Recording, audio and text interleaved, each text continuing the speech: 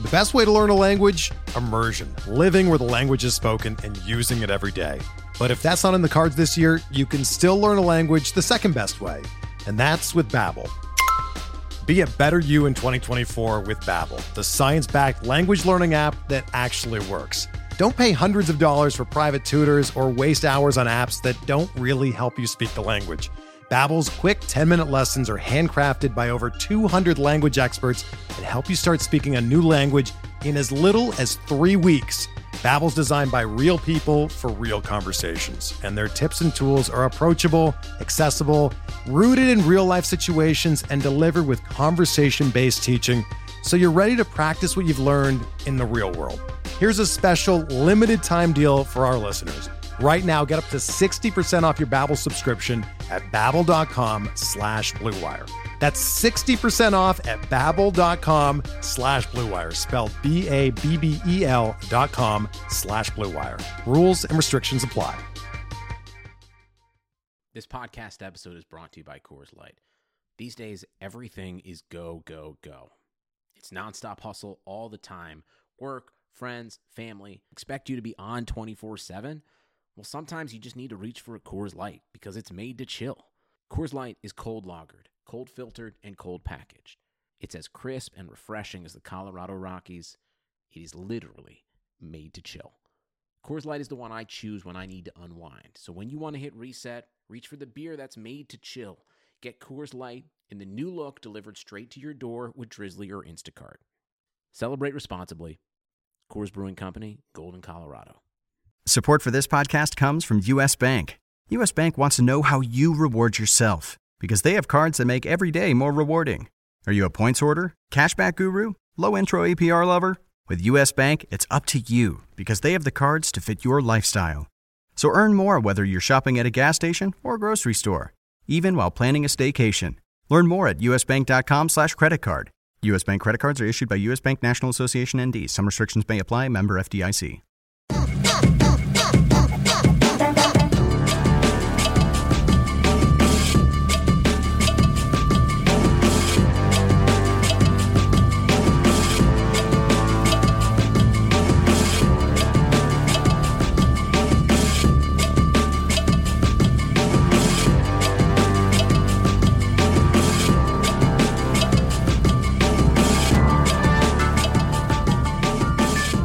Welcome to the RotoWire Prospect Podcast. I'm Clay Link here with RotoWire.com's lead prospect writer, James Anderson.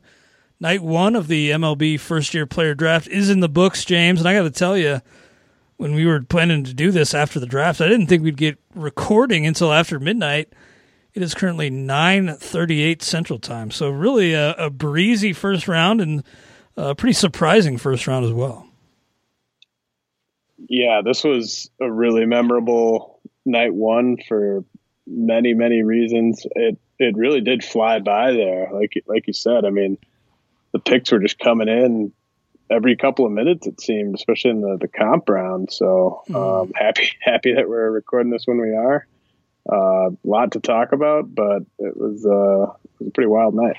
Yeah, I thought we'd be here till like 1, 2 a.m., but looks like it'll be a pretty early night, and then tomorrow we're back at it. You and the crew, note by note, real-time analysis for every pick through the 5 rounds of this year's draft, and we'll just get right into it from tonight's action. Spencer Torkelson, the number 1 pick, Arizona State third baseman. Did they come out and say that third base is the spot they want, Torkelson?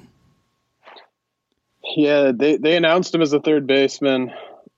That probably means that they're going to try him there and hope that it works. I don't think we should waste too much time, or anyone should really waste too much time, debating third base, first base. In fantasy, it's not that big of a difference. Mm-hmm. I don't think a guy's more valuable if he's a third baseman versus a first baseman. And in fact, I think some people would say first base is the more scarce position. Who knows what the case will be 3 years from now, but maybe it's all more valuable across the diamond. Yeah. But I mean, either way, he's going to move at the speed of his bat, and obviously the best player in this draft, the best fantasy prospect in this draft. I think worst case scenario, he's up in early 2022, but probably debuts sometime next summer unless they are dead set on manipulating his service time to kind of better align with their competitive window, which obviously won't be opening anytime soon. But he's going to slot right into my top 10, slots right to the top of the Tigers rankings. So kind of a no-brainer pick there at 1. Yeah, good job by the Tigers. Hard to mess that one up when Torkelson's on the board and you're picking first. But beyond him, it was kind of up in the air, and we really were thrown for a little bit of a loop right behind Spencer Torkelson with the Baltimore Orioles taking Heston Kjerstad, outfielder from Arkansas. I know you had him a little bit lower. It looks like MLB Pipeline had him 10 in this class. But yeah, there were some other names in that mix. It seemed like the Orioles and Kjerstad were not really linked publicly much, at least from what I saw. No, he was one of those names. I mean, it didn't make sense at all for them to take a pitcher at 2. But, people thought that with Mike Elias coming from Houston and the way that the Astros handled the Carlos Correa draft, where they got him under slot and then were able to sign Lance McCullers and pay him later in the draft, that they might go that route here and take a underslot guy at 2 so that they could go overslot at 30 and 39. I said that we should wait to fully pass judgment on Kjerstad at 2 until we saw what they did at 30. And I got to say, I did not like what they did at 30. So they took Jordan Westburg, who's got tools, but really struggles to get to those tools in games and is probably already peaked as a runner. So I know the Orioles have a lot of smart people in that front office. I'm admittedly lower on Kjerstad than a lot of people are. I know that he was making better swing decisions this spring, but it was a small sample. They didn't play many quality teams this spring. And for a player who had a 21% strikeout rate and like a 7% walk rate as a sophomore, that just really scares me, especially if you're going to take that guy with the second overall pick. It's just, there's a lot of red flags there with the approach for me. I know the power is legit. I think there are some similarities maybe to a guy like Hunter Renfroe, just in terms of for fantasy, if you're trying to think about what his final stat lines could look like when he gets to the big leagues. I think the batting average is going to kind of be all over the place in a bad way. I mean, there might be some years where he hits like 265, but I think for the most part, he'll be closer to 250, 240. Not a high OBP guy. That could change, but for now, that doesn't appear to be a big part of his game. And I mean, he could definitely be a 30-plus homer guy, especially in that park, but did not like the use of resources by the Orioles tonight. Interesting. Yeah, as you wrote in your note for the site, a pretty divisive prospect, even with his track record. So not kind of questionable. I know there are some people who are scratching their heads a little bit. Who would you have taken, James, if you were the Orioles, you were picking second here, who would you have selected? Well, I would have explored the stuff they were exploring in terms of cutting a deal with a guy at 2 and then overpaying a guy at 30. But if we just assume that, I don't know which guys were cutting which deals, I would have taken Austin Martin pretty easily. I think that he was the clear second best player in this draft. He can play all over the diamond. The Orioles, the one thing that they are really lacking in is up the middle position players, players that are going to provide value with the glove and with the bat. They've got plenty of pitching. They know how to develop pitching. I would not have gone pitcher there. But to me, passing on Austin Martin, if you have Adley Rutschman and Austin Martin, you're about halfway there to building your offensive core. Like, those are 2 guys that are probably going to be at least 4-win players in their peak years. I just don't understand what why that wasn't more appealing to them. And if they had gone with Kierstad and then,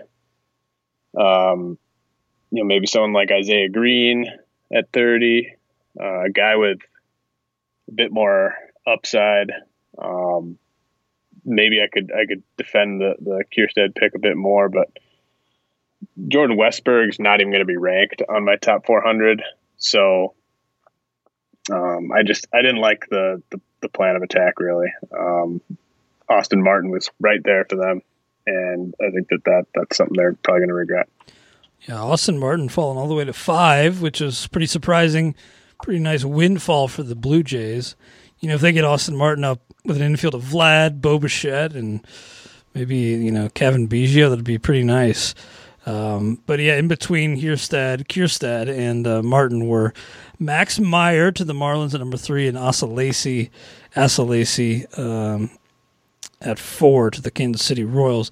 What did you think of Meyer going ahead of Lacy? Was that a pretty big surprise to you, or did you kind of, you kind of hear rumblings that could happen? I knew that there were teams that liked Meyer more than Lacy. And I applaud the Marlins for trusting their board and trusting their evaluation and going with Meyer. I mean, Meyer's fastball slider combo are better than Lacy's fastball slider combo. And for both guys, those are their two best pitches, fastball slider. Lacy's probably got a better changeup.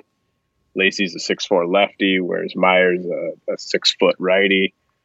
But, you just watch Meyer's fastball slider. I mean, you can definitely dream on frontline upside there. So I applaud them for sticking to their board when it came to Meyer versus Lacy. I would have taken Austin Martin there. Like the Orioles, the Marlins really don't need to worry about pitching, in my opinion. They're really good at developing it. They have really good pitching prospects in the minors. They have good young pitchers in the majors. The one thing they don't have is up the middle position players, and Martin was sitting right there for them at 3. So, they might be right about Meyer over Lacy, but I just don't know why 3 teams, in my opinion, had to overthink this one and pass on Martin. I think the Royals probably have the most defensible pick, taking someone over Martin, because Lacy, if he's a frontline lefty that could headline, I mean, the Royals could have one of the best rotations in baseball in like 3 or 4 years, and they could all be guys that are under the age of like 27. So I get it there a little bit more, especially when you have Bobby Witt and Adalberto Mondesi like already kind of coming up.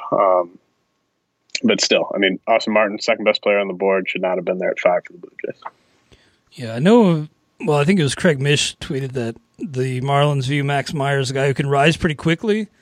Maybe even if they're expanded rosters, maybe even this year.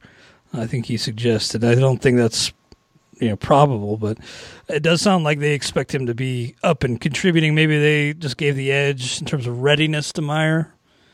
Well, Meyer could definitely be a guy like, like David Price or like Chris Sale, guys that broke in in the bullpen. I mean, just the fastball slider, he can get big hitters out today. Yeah.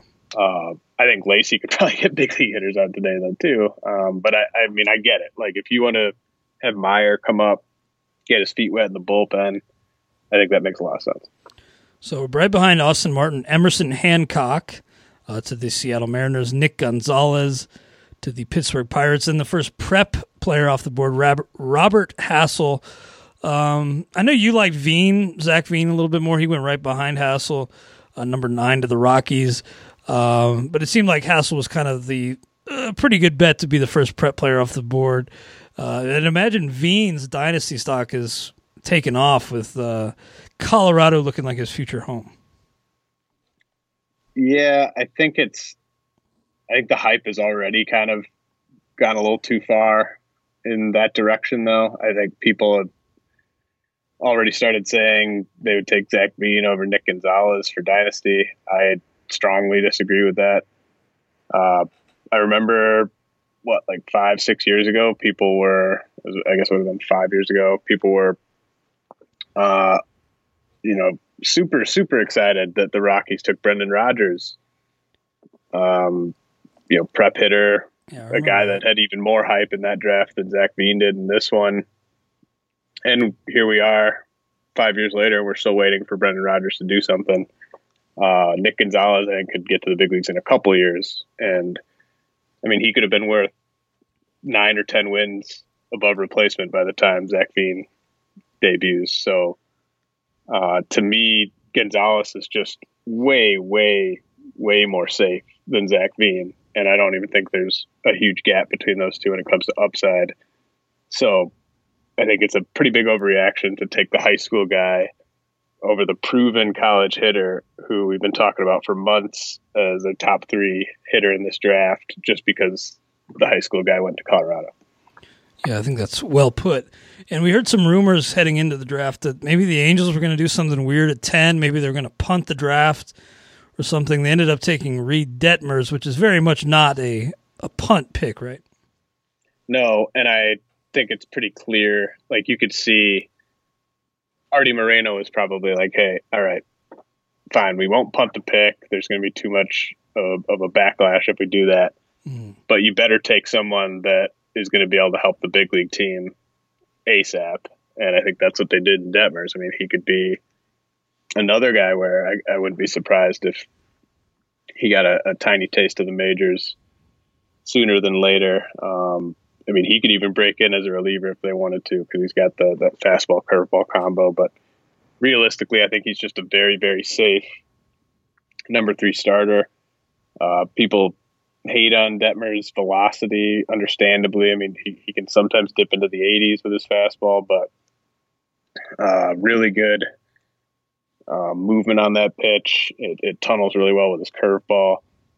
I mean, he was able to dominate college hitters even without that extreme velocity. So I think that's a little bit overblown. Not everyone can make it work throwing low 90s, but I think he is the type of guy that can, just given his command and pitchability and competitiveness. So I think he's going to be a quick guy to get to Anaheim.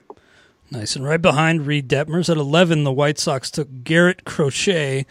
And James, leading up to the draft, on this show and on SiriusXM Fantasy, we have been previewing the draft. I don't know if we talked much about Garrett Crochet. Maybe we did briefly, but I don't remember much. What can you tell us about Garrett Crochet and his skill set?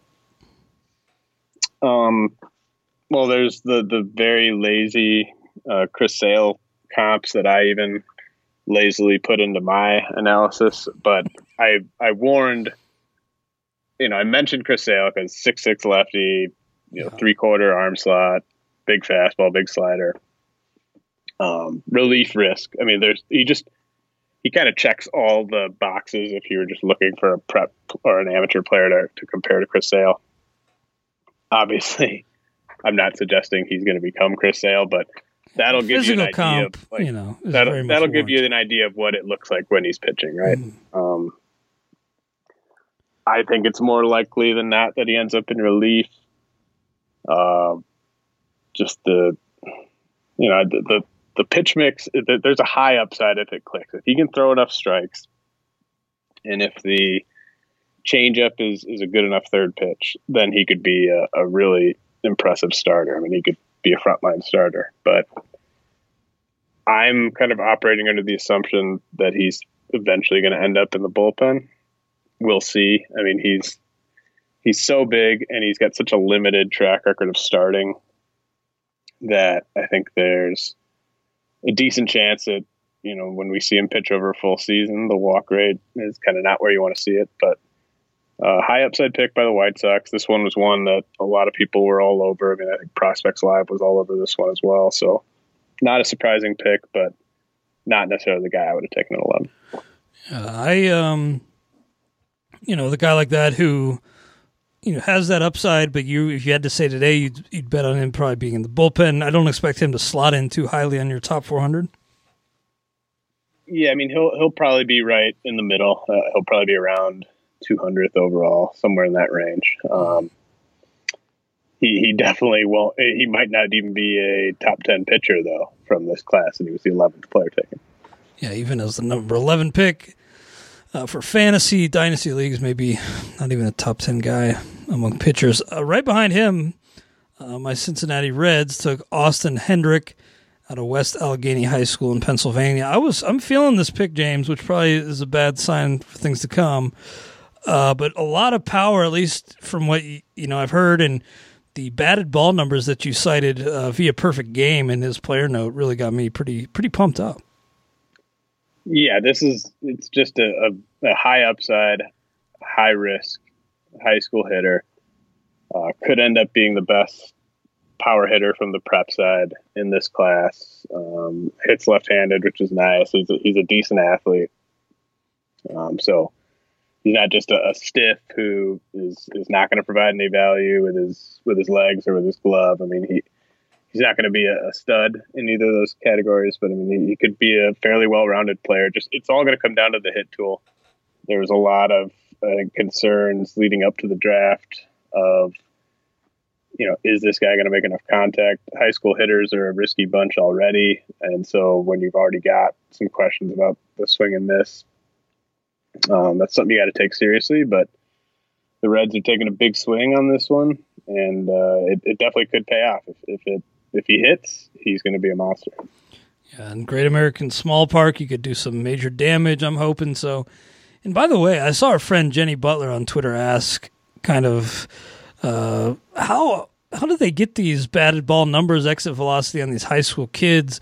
I don't think they have TrackMan data in these parks. I guess I'm just kind of wondering if you can provide any insight on that. Like, do you know how Perfect Game tracks these for these prep guys?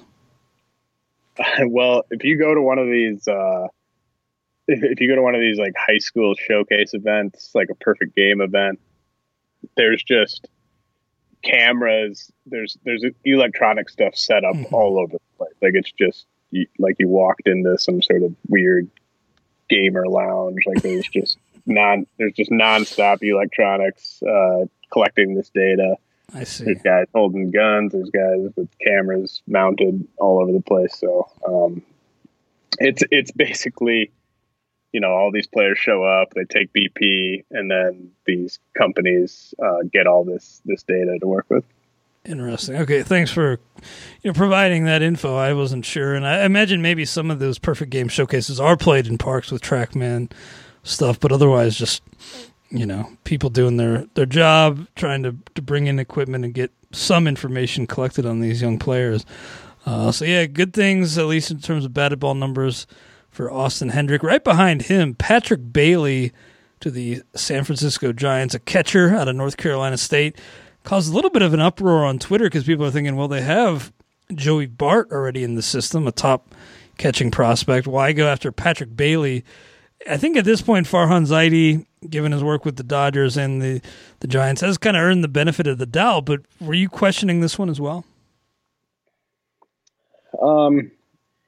Yes, I understand their line of thinking. The Dodgers never shied away back when Farhan was with the Dodgers. They never shied away from having multiple really good catchers, right? The thing is, Bailey's best skill is his defensive catching, right? And if robo-umps come to the majors, which I think they probably will, by the time Patrick Bailey gets to the majors, then his ability to be a good pitch framer is kind of negated.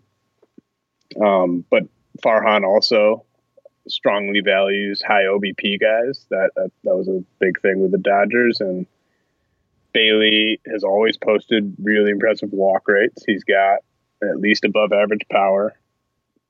So I could see a scenario where Bailey and Joey Bart are basically always in the lineup.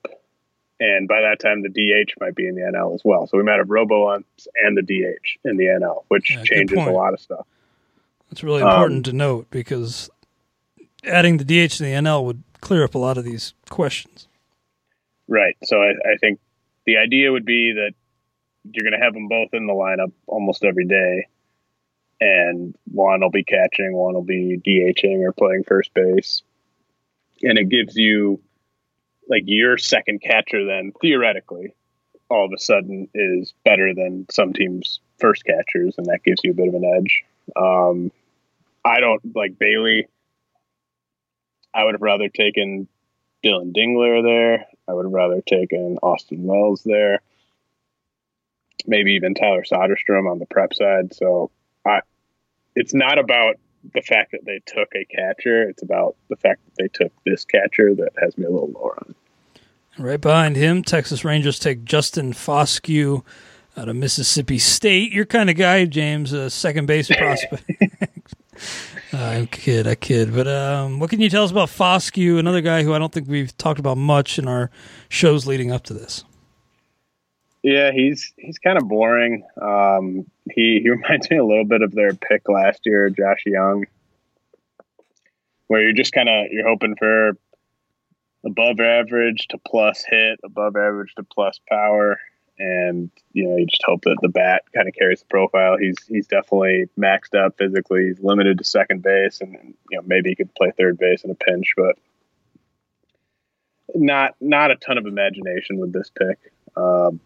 I think the Rangers, they used to, back when AJ Preller especially was still part of the brain trust there, they used to always take these really toolsy high school hitters, guys like Nick Williams and like Bubba Thompson and stuff.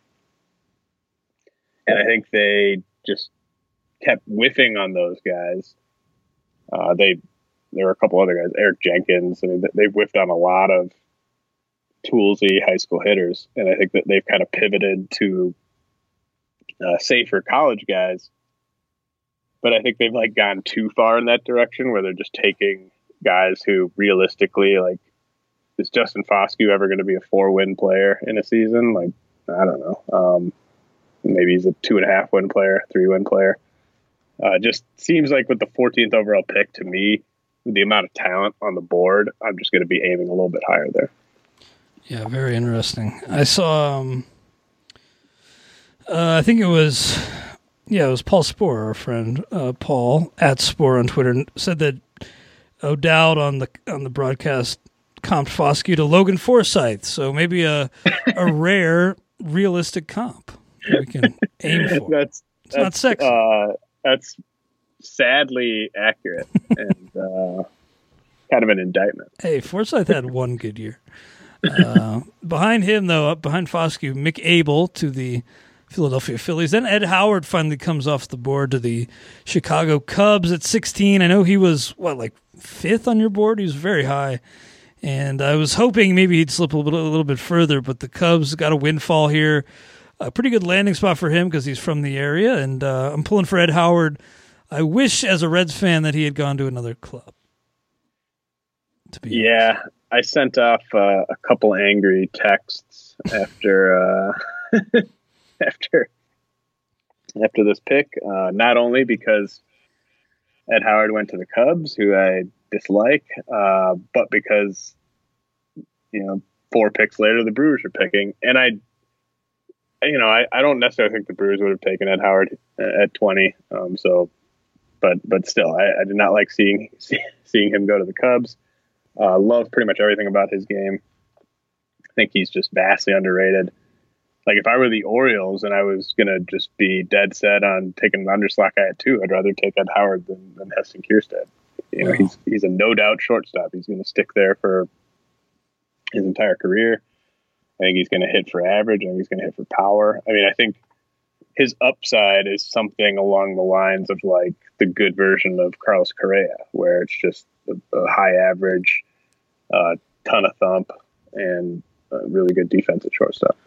Yeah, that's pretty appealing skill set there. Can you maybe provide some insight into why maybe other teams don't view him like you do? What is it about him that maybe leads some teams to be a little more skeptical? He's a high school hitter who was a Midwest guy who teams didn't get a lot of looks at this spring. And so there's definitely a movement in the draft away from high school players. It's a very risky subset. A lot of teams would prefer to try to get a player like Ed Howard in the international market where they can sign them for quite a bit less than first round money in many cases. It's just, the bust rate on high school hitters is high. That's why I would caution people about assuming that Zach Bean's just going to be a monster now because he's a Rocky. To me, though, it's kind of a cowardly way to approach the draft. Like if you're staring at a guy who's by far the best shortstop prospect in the draft, in my opinion, your scout should have gotten looks on him. The general manager probably didn't get live looks on him. That's probably the issue, right? If you're the general manager, in a lot of cases, you want to have your seal of approval on the first round pick. And so it takes, you have to trust the people working under you, and you have to trust their evaluations on guys that you didn't get a chance to see. Mm-hmm. And maybe with the Cubs being based in Chicago, maybe they were able to get more looks on him than other teams were. But I feel strongly he shouldn't have fallen this far. I understand why teams shy away from high school hitters, especially ones from cold weather states, but I think it was a mistake. Yeah, in this case, it seems like, maybe you go out on a little bit of a limb and take a chance on this guy because, it does seem like you're playing scared a little bit if you, like some of these other names like Foscue and some of these other types who went ahead of him. We'll see. Time will tell, but I do think that passing on a guy like that is going to be a regret for a lot of those teams earlier in the first round. James, ahead of the draft, you write up ahead of time about 40 players and their full player notes. Nick York was not one of those you wrote up. I think MLB Pipeline had him 150-ish range. Eric Longenhagen had him even lower. So Nick York, a surprise pick by the Red Sox, very much a surprise. And he's another guy limited to second base already, and that's as a high schooler. And it doesn't seem like, it sounds like they expect to sign him, but it doesn't sound like anybody who's going to really be an impact player in the big leagues. Am I right about that? He could be. So I don't think that they took Nick York at 17 because they thought he was the best player on the board. Yeah. I think that they took him there. I think it might have been Longenhagen that tweeted this. Their plan, it seems, in this draft, this 5-round draft, is that by taking Nick York with their first round selection, in each ensuing round, they're basically going to have close to the most money that they can offer any player in that round, assuming they cut a low enough deal with York. So that kind of gives them the hammer. Tonight, I'm sure they're going to be on the phone with lots of players' representatives and sort of saying, hey, we have this number for you here. Other teams are not going to have this much to give you. So ask for this. If they don't give it to you, we'll give it to you, that type of thing. So it kind of puts them in a position of power throughout the rest of the draft. But, Nick York's probably not a first-round caliber player. But, he does have a fantasy-friendly game.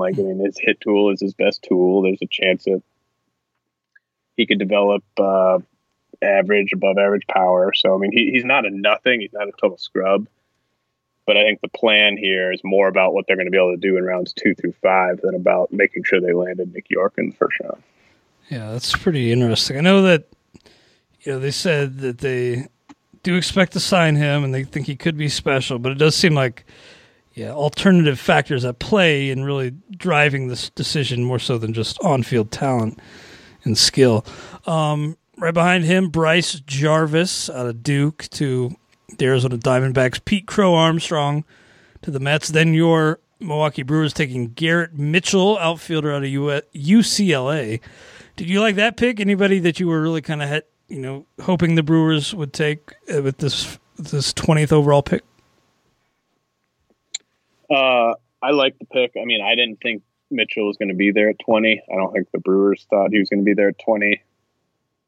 I'm honestly kind of surprised that he was. He's a guy that like this is just the perfect landing spot for him, because the one thing in his game that he needs to adjust is his swing plane. Right now, he shows plus raw power in batting practice, and he can show plus raw power when a pitcher throws him a mistake that he can load up for. But for the most part, he's kind of a singles hitter right now, or at least he kind of dumps the ball in the outfield, lets his speed do the work. He'll get a double, get a triple if he gets into the gaps. And the Brewers are a team that I think is well equipped to adjust his swing plane to allow him to get to that plus raw power in games. And he's already going to be a really good defensive center fielder. He's got a big arm. He's a 70 grade runner. So there's just all kinds of tools to work with here. It's just about making sure you can extract them. So I think it's a pretty good landing spot. Nice. And behind him, Jordan Walker to St. Louis. And I think you were doing something with maybe our buddy Chris Welsh. I don't know exactly who you're talking to, but I overheard you say that you weren't in love with this Jordan Walker pick by the Cardinals. No, to me, he was more of kind of a comp round guy. If you're going to take him, maybe even an early second round guy, maybe that wouldn't have been enough money to get him to sign. But gosh, there's just so much talent on the board here at 21. I mean, you have Cade Cavalli, Chris McMahon, who didn't even get picked tonight, Nick Bitsko, just all kinds of arms that have just really high ceilings, in my opinion.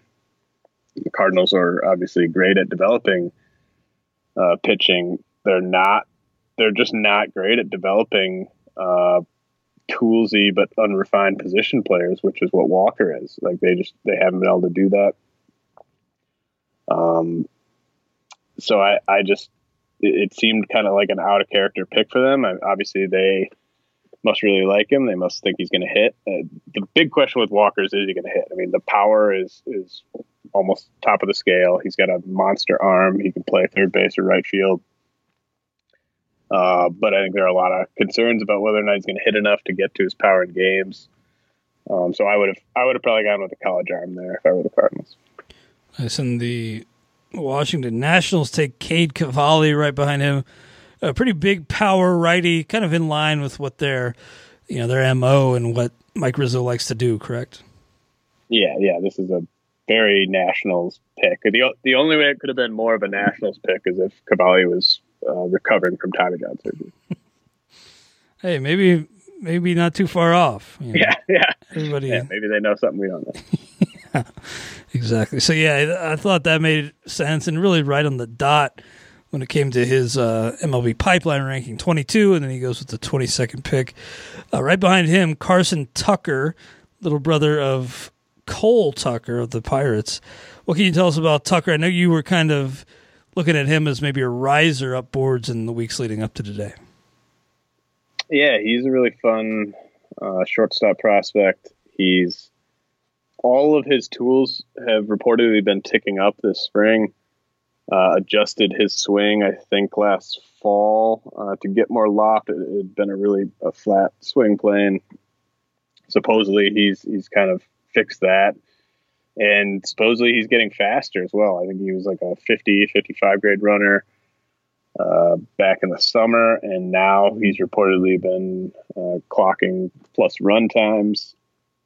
He's going to definitely be able to stick at shortstop. So really solid pick. I mean, this is kind of higher than I think a lot of people thought he would go, but I think it's right around where he should have gone. So I thought that was a good pick by the Indians. The Rays follow that pick with Nick Bitsko. Then the Braves take Jared Schuster, big lefty out of Wake Forest. Then Tyler Soderstrom, catcher, to the A's. And then Aaron Sabato to the Minnesota Twins. And as I was reviewing his note that you wrote when it went up to the site, it sounds like he's pretty much already a DH. Is that right? I think so. I don't think we need to sugarcoat it. I mean, if you watch Sabato 6'2", 230? I mean, he's a 20 grade athlete already. Below average defender at third base, and that might be being generous. I'm lower on Sabato. I know that this is one where everyone loves to just say like, well, it's fantasy. Like we don't care about that. I mean, if he hits his ceiling, then sure, he could be like a 260 hitter with like a 370 OBP who hits 35 bombs, sometimes 40 bombs. I mean, that's all within the realm of possibility. But if he falls just a little bit shy of that, I just don't know how you get him in the lineup, because he's going to be such a disaster defensively. And they've already got Miguel Sano, they got Trevor Larnach. Like, they've got guys that are already bottom of the defensive scale type of guys who are better than Sabato. So the Twins have had a lot of success going after position players in the draft. They've, their first round track record, you could stack up with anyone's over the last 3 or 4 years. But this one, I mean, I look at the guy that went right after Sabato, Austin Wells. He's just a better hitter. He's got a significantly better hit tool. The power, you'd probably give Sabato the edge and raw power, but Wells has better bat speed. Sabato's more about strength than bat speed, and I hate that. Like, I hate when a hitter is just muscling balls out, because when you get up against the best arms in the world, that typically means you just can't catch up to it. Like, you know it's coming and you swing through it. I would have taken Austin Wells over Aaron Sabato all day, every day. Again, the Twins have a really good resume of taking hitters in this range, especially college guys. But I scratch my head at that one. Yeah, and Wells, what about his abilities behind the plate? Yeah, so he's not a good defensive catcher, and he doesn't have a great arm. So even robo umps coming isn't necessarily going to save him. I think the move is to just move him to left field. You could catch him some if you want. Like, if you want to kind of treat him as like your third catcher, that's fine. But I would just let his bat carry him to the show. I mean, I think he's going to be a plus hitter with plus power. He's going to debut inside my top 100. He's one of like 8 or 9 guys that are going to do that. And he went at pick 28. His left-handed swing is going to be perfect for Yankee Stadium. I just think this was a really nice pick by the Yankees, which is not something I've said about a lot of their recent first-round picks, but I thought this one was one of the gets of the night. So with a guy like Patrick Bailey and then Soderstrom and Wells, the 3 catchers taken, and I'm kind of getting the sense that the belief that the robo umps are coming kind of informed these picks a little bit. Do you think MLB front offices are operating with that assumption that in 5 to 10 years that will be what we see in Major League Baseball? Yeah, to some extent, yes. With Wells, I think the Yankees were just like, this is by far the best hitter available. We're going to find a place for his bat. With Soderstrom, I think the A's kind of said the same thing. Like, I wouldn't be surprised if they moved him to third base or a corner outfield spot in the near future, just so that his bat can get in the lineup. The more, I can skip around just quickly. Like, the Rockies taking Drew Romo in the comp round makes 0 sense to me, because one of his best tools is his pitch framing, and he's got a plus arm. So, like, having a plus arm is still going to be valuable if there's robo umps, but Romo is not a good hitter. He's just not going to provide value with the bat. And to take a defense first catcher in this era just doesn't make any sense to me, especially in that range, and especially from the high school ranks. Yeah, that's interesting. I wasn't sure, if that was already kind of in the minds of these GMs, but maybe something that they're considering at least. And I think the KBO is doing that in their minor league all of next year. So we'll see if what kind of success that has, what the implications are with the robo umps. I think the game will be changed a little bit, so we'll see what the effect is on the game. Bobby Miller, right-hander out of Louisville, he rounds out the first round of the Dodgers. Dodgers, another team that kind of gets the benefit of the doubt a lot of times, but what did you make of this Bobby Miller pick here to end round one? Kind of, it's so kind of cliche, but I feel like the Dodgers are probably going to find a way to maximize him. It's kind of a appeal to authority, but they've just proven it time and time again. And he's a guy where his delivery is kind of messy, so they're going to probably clean that up. And I think they're probably going to have him throw more four-seamers than sinkers going forward. Through a bunch of sinkers in college, I doubt that they'll go with that approach for him in pro ball. But yeah, Dodgers taking Bobby Miller. I mean, the Rays taking Nick Bitsko.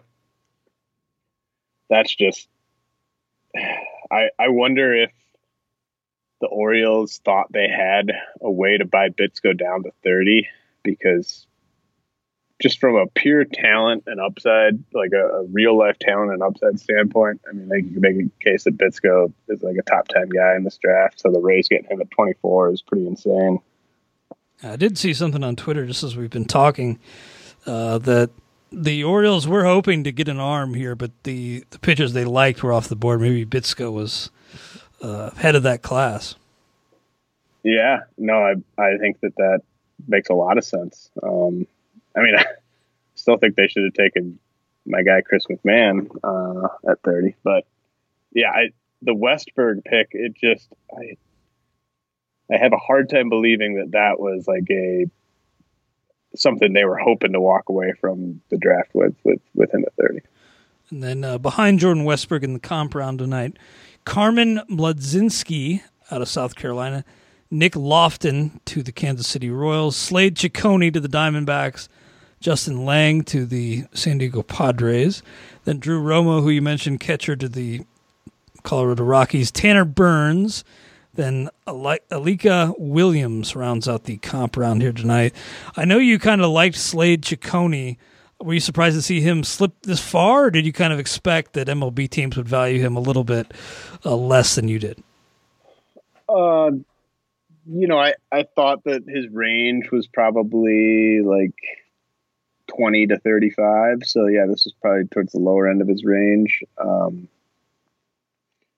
He's my favorite pick of this comp round pretty easily. I think he's got pretty clear number 2 upside, really athletic, 6'4", 219, really just loose, fastball explodes out of his hand, chance for a plus breaking ball. And he's going to have to work on the changeup. I mean, he's got to work on his consistency, but Ciccone to me is almost kind of like a high-end high school arm. Like there's a lot of projecting that goes into his evaluation for me, but it's big time projection. Like you can project for a really good pitcher here if it all comes together for him.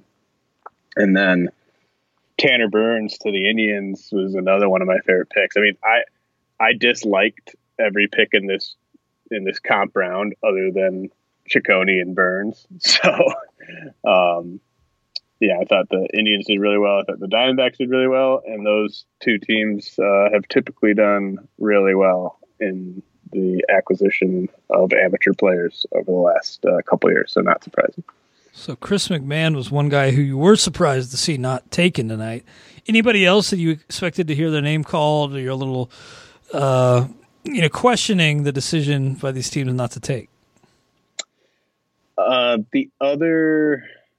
So there's two more big ones. Well, let's do the big four, I guess, that I'm surprised, not necessarily surprised, I guess, but just, I think they should have been taken. You mentioned Chris McMahon, righty from Miami. He's going to be a guy that I rank in my top 150. I don't understand it. I mean, I see a number 2 starter there. We'll see. Isaiah Green, one of the more toolsy players in the entire draft. He might be the only guy where you could legitimately dream on like 30-30 if he hits. He's a little raw, but he has been a big riser over the past 8-9 months. And he's someone who I think that's a guy that, like the Red Sox, teams that saved money on day one, Isaiah Green's the type of guy that you offer him a lot of money to sign on day two.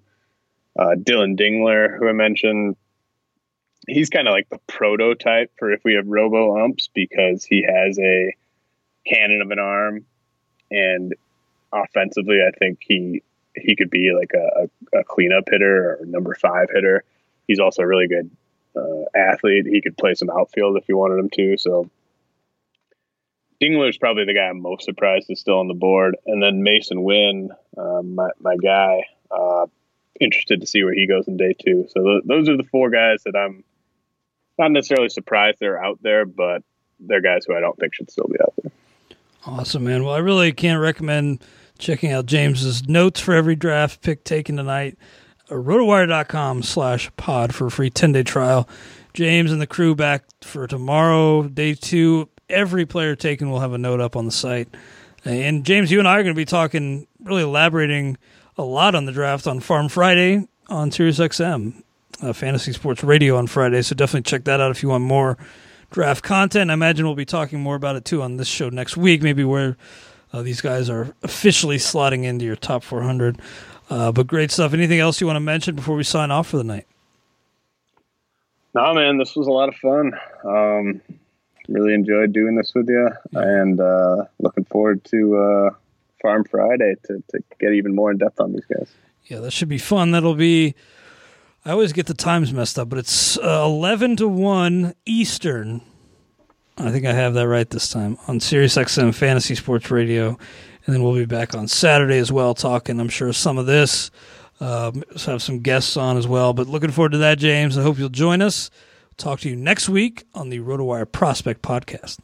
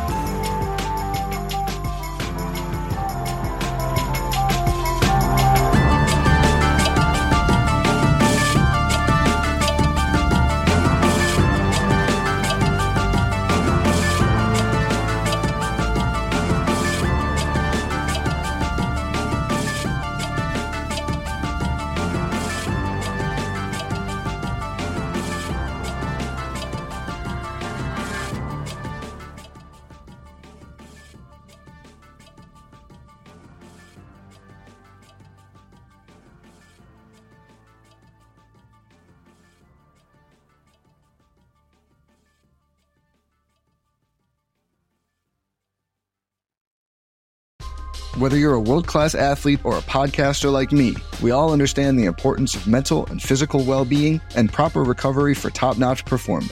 That's why I'm excited that Unified Healing is sponsoring this podcast. Unified Healing is a new and super innovative global network of wellness centers powered by Energy Enhancement System, or EE System. If you haven't heard of the EE System, you'll want to listen up. This technology promotes wellness, deep relaxation, purification, and rejuvenation.